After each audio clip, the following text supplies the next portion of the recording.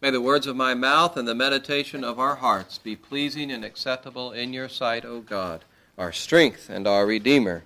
Amen.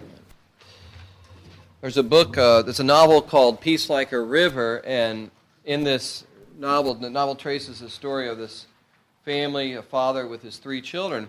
And this father is a man of prayer. He's close to the Lord, and throughout this miracles.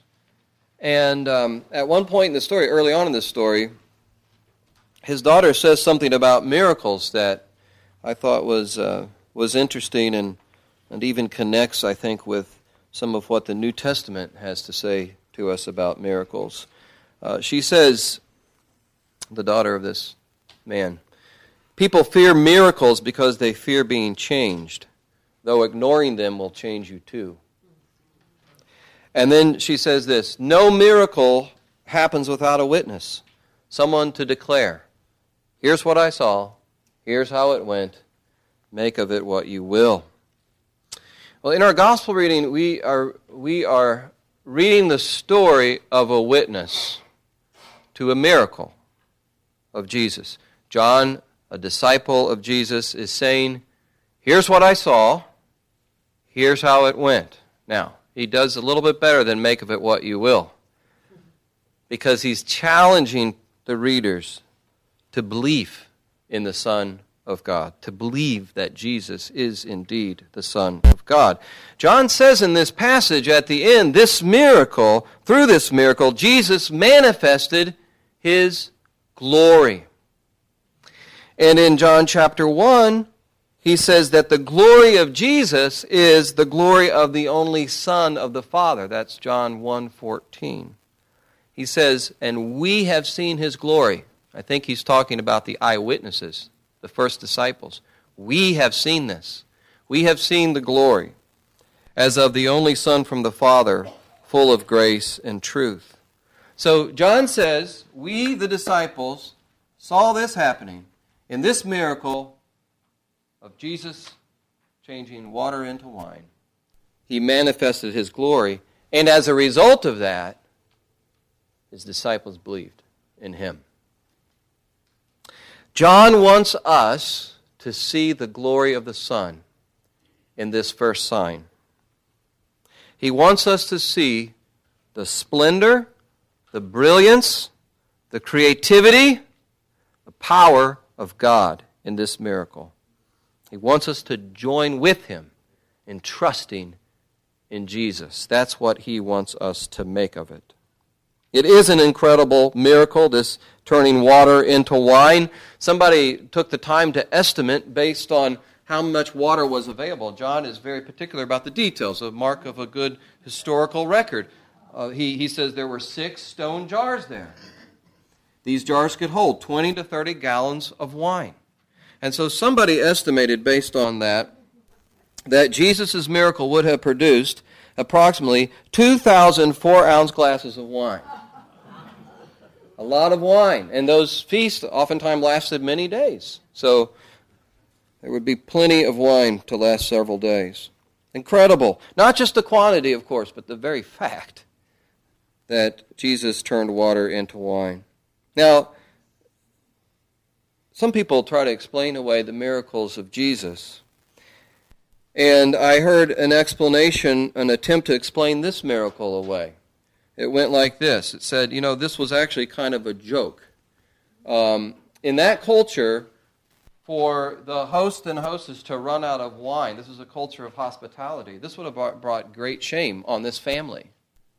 Everybody would have remembered, oh yeah, that's the family that ran out of the wine. They couldn't take care of their guest.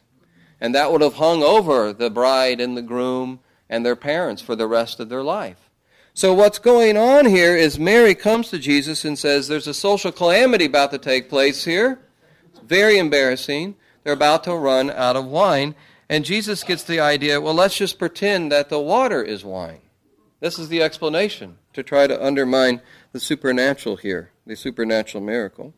And so he says, we're just going to fill the jars of water. Let's just pretend that it's wine. He gets the master of the feast in on the act, and the master of the feast calls the bridegroom and announces, oh, you've kept the great good wine until now. Wink, wink, nod, nod. Let's all go along with this charade so that the family can save face. That's actually an explanation that's out there to try to explain away the miracle. But it makes nonsense of the story. Absolute nonsense of the story of Jesus and his influence on people. The disciples came to believe in him as a result of this. Not some trick, not some joke. He manifested his glory in this great miracle. You can't have Jesus without the miracles. Not the Jesus of the Bible. You have the Jesus of your own imagination, but not the Jesus of the Bible.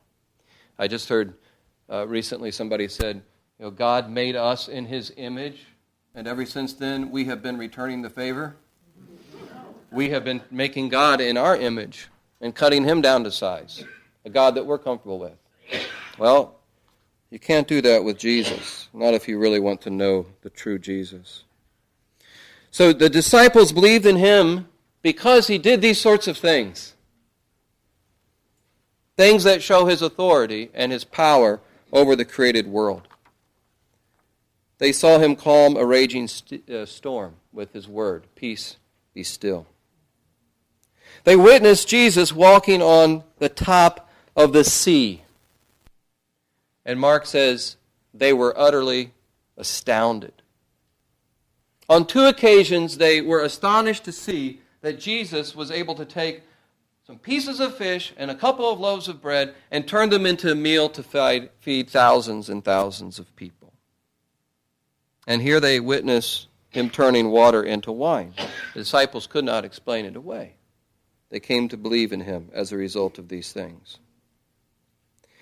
If you believe that God is the creator of the world, then it's reasonable to think that this God who created the world can intervene in his own creation according to his purposes and plans. And that's what God is doing in Jesus Christ in these miracles. By the way, we believe that God is the creator of the world because the Word of God tells us so. As Christians, we believe the Word of God is the inspired. This Scripture is the inspired Word of God. There are reasons even beyond that. That's reason enough. That's foundational. But reasons to believe that God is the creator. When you think of the fine-tuning of the universe, for example, exact chemical and physical properties that had to happen in order to create life and to sustain life. There was a Canadian philosopher named John Leslie, who gave this analogy of the mathematical odds of the universe just happening. He said it would be like going out fishing. You take your fishing rod and you say, now this fishing rod can only catch fish that are, now this is his mathematical equation here, he said, 23.257 inches long. And you cast it into the lake. Cast it into the lake, and the first time you cast it in the lake, you get a fish 23.2576 inches long. Things like that just don't happen. The creation of the universe is a miracle. The fine-tuning of the universe points to the Creator. And if we believe that God is the Creator, and God can intervene in his own creation, that's what God is doing here. God incarnate, the Son of God, is intervening in his creation to demonstrate his authority and power over it. C.S. Lewis has a helpful way, I think, of reflecting on this miracle. In his book on miracles, C.S. Lewis talks about this miracle of Jesus turning water into wine. And Lewis makes the point, he says, God sets up the law of nature. And in that sense, God setting up the law of nature means that God makes wine all the time. He uses vegetable organisms that can turn water and soil and sun into juice that becomes wine. And he does it all the time. But in this miracle, only once, this year only, God the incarnate short-circuited the process, and he made wine in an instant. But God's been doing this through the laws of nature. But he just sped things up here at this wedding. This miracle tells us that God is at work in Jesus in a unique way. Only God can do these sorts of things. It reveals the sign, the glory of Jesus as the incarnate Son of God. I'm pressing this point here, friends, because we hear oftentimes that faith is believing without evidence. Have you heard that?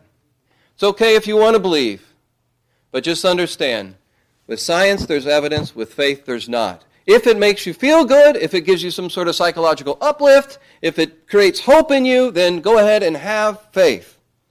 But you don't have evidence for it. I hope you're not intimidated by that idea, because it's just not true. Because we have reasons to believe here. That's what the whole point of this gospel is. Giving you reasons to believe that Jesus is the Son of God. And the miracles are one of those reasons. These astounding miracles that just begin to pile up as the story of Jesus unfolds until we get to the greatest miracle of all, the third day, the resurrection of Jesus.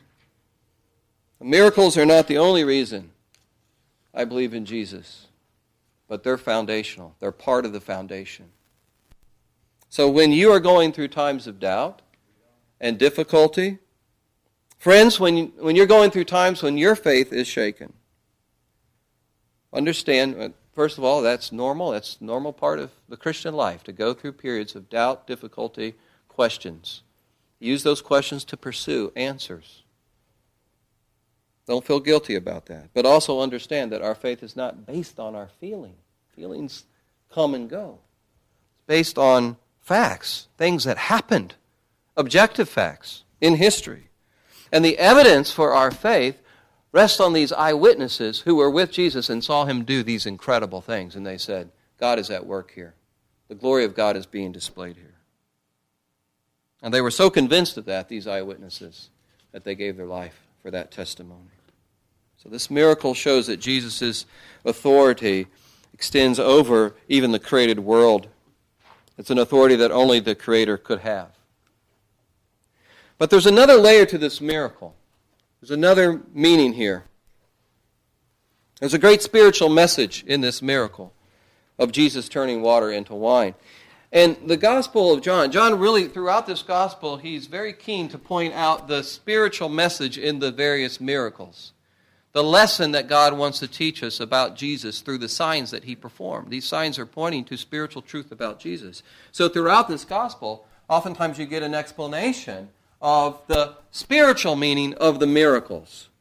For example, John chapter 9, before Jesus healed the man who was born blind, before he did that, he made one of those great I am statements. I am the light of the world, he said.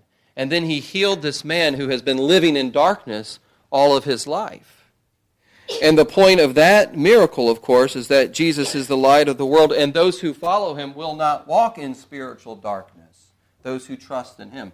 And that becomes clear as that story unfolds. But throughout the gospel, John is saying these miracles are signs that point to a truth about Jesus. So what is the message here in this miracle of Jesus turning water into wine? It does display him as the unique Son of God. It does show that the Creator is at work in a powerful way in him. But there's another layer here. And I think it goes back to the Old Testament prophecies of what the Messianic age is going to look like. What God is going to do, the blessings that he's going to pour out onto the world when his kingdom breaks into this world. The kingdom of the Messiah. And there are several prophecies, of course, throughout the Old Testament of this, and several images that are used to convey the idea of the kingdom of God breaking into the world. And one of these images is a feast that has abundant food and wine. So, for example, Isaiah 25, a beautiful passage of Scripture. Isaiah 25, 7 through 8. Isaiah is picturing the breaking in of the kingdom of God starting in Zion, in Jerusalem, on Mount Zion.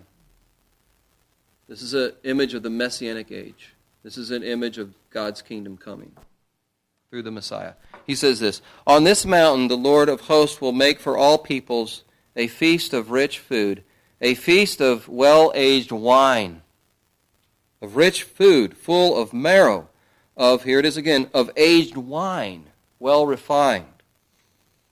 And then it goes on, he will swallow up, the Lord will swallow up on this mountain the covering that is cast over all the peoples, the veil that is spread over the nations. He will swallow up death forever, and the Lord God will wipe away tears from all faces.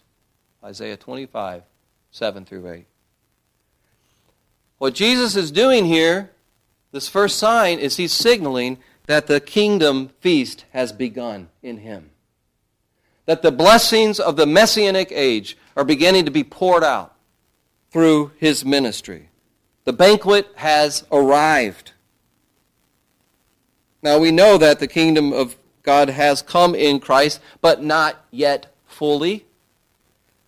As you think about what Isaiah prophesies, when he says the kingdom is going to come and this feast is going to happen, he says that death is going to be swallowed up. That hasn't happened yet. Death has not been swallowed up forever yet. The Lord will wipe away tears. We still live in a time of tears and pain. So the kingdom in Christ has come, but not fully. Jesus says in verse 4 that his hour has not yet come. And that exchange with Mary, by the way, he's not being dismissive of his mother when he says, "Woman, don't you understand my hour has not yet come?" That's a term in that culture of reverence, of endearment. You remember Jesus on the cross, as he's dying on the cross, he says to Mary, "Woman, behold your son." And he points to, or he signals that John, the gospel writer, the beloved disciple, is going to take care of his mother after he dies. Woman, it's a term of endearment, of reverence. Woman, behold your son. And then he looks to John and says, "Behold your mother." He wants his mother taken care of. So this is not a dismissive term, a demeaning term. But there is something happening here between Jesus and his mom. And there's a separation that's happening. You know, he's not going to be under her authority anymore, under her timetable. He's under the authority of his heavenly Father. And he says, my hour has not yet come. Now, in the Gospel of John, listen to this. In the Gospel of John, that term hour is used in a couple different ways. One is it points to Jesus' death and resurrection. An hour when he's revealed. His work is revealed as the Savior of the world. That's one way that is used. But it also points beyond Jesus' death and resurrection to where he will be fully revealed as the Lord over life and death. So we get John chapter 5, verse 28, where Jesus says, "An hour is coming when all those who are in the tombs will hear my voice." Jesus says this. There is an hour coming when all those who have died are going to hear my voice, and they will come out, some to the resurrection of life, and some to the resurrection of judgment. That hasn't happened yet. That's something that still is to be fulfilled, where Jesus is fully revealed as the Lord of life and death. And so we are still at this period of looking forward to the arrival of that hour. We are in this period of waiting and hoping and longing for that day where Jesus is fully revealed as the Lord of life and death. But in the meantime, the King has come, and the feast has begun. And at this feast, there are many blessings that we are called to partake in. Blessings that flow from Christ to us today. The blessing of fellowship with God.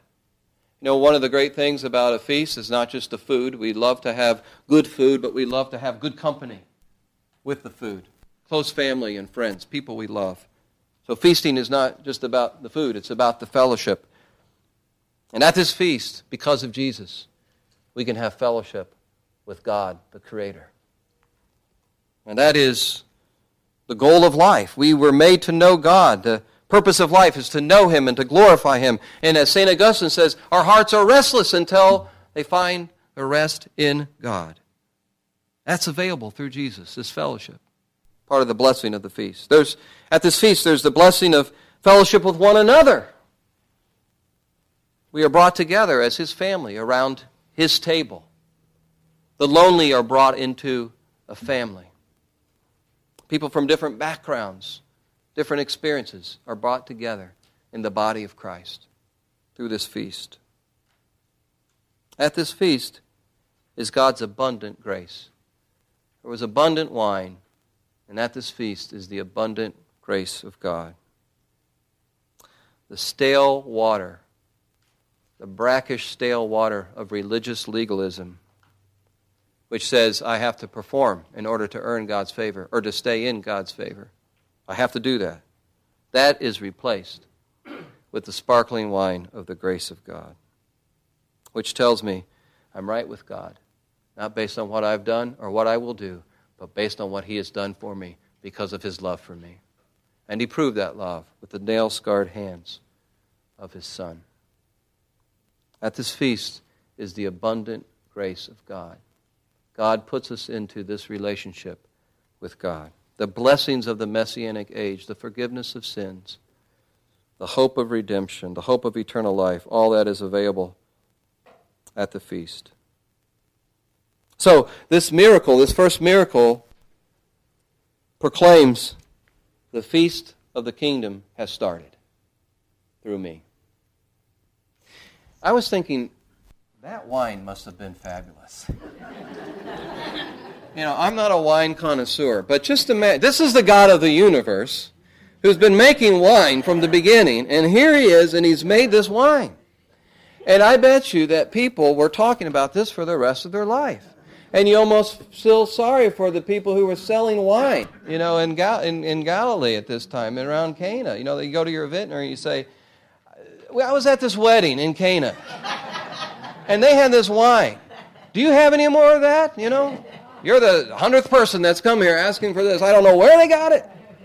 Oh, it's the best thing I've ever tasted. There was a bottle of wine sold in October last year at Sotheby's auction. Broke the record for the most expensive bottle of wine ever sold. It was a 1945 red Burgundy. And it sold for $500,000, $558,000. And I did some reading about this bottle of wine. The head of the wine department at Sotheby's gave this description of the wine. She said, this wine is rare and wonderful with seemingly everlasting power. And then she said something that I don't get, but she said, this wine is comfortable with itself. So I'm not a wine, I don't know what that means in wine connoisseur terms. It's not fighting with itself, something. Some of you know maybe what that might mean. But I thought that was interesting. She said, this wine has everlasting power. No, it doesn't. It might be worth it. Maybe you want it to have that after you spend that much money on it, but it doesn't have everlasting power. What do you do with a bottle of wine that you paid $500,000 for? Do you ever open that up? Drink it? You sell it? So you're not going to be able to taste it, but if you start drinking it, it's going to go away. It doesn't have everlasting power. But friends, there is a blessing, the blessing of Jesus that He brings, that He pours into us, that is everlasting. It is powerful. It comes from the all-powerful God. It is everlasting. It is eternal. It is fellowship with God. It is the love of God. It is the Spirit of God. It is the forgiveness of sins. It is the hope of redemption. It is meaning and purpose in this life. And you can't get that from a $500,000 bottle of wine. You get it through Christ. So let's drink deeply of His blessings. Let's drink deeply of this blessing, this feast now, and trust Him for the blessing that's to come. Amen.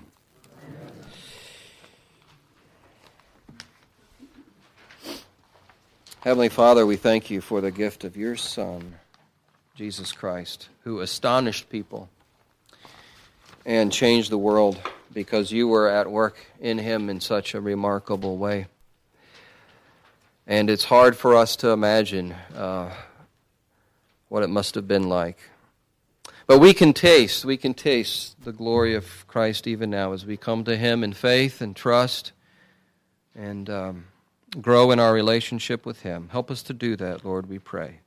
I ask that You would pour out Your abundant blessings on this congregation, each person here, that they would taste and see that the Lord is good. In Jesus' name, amen.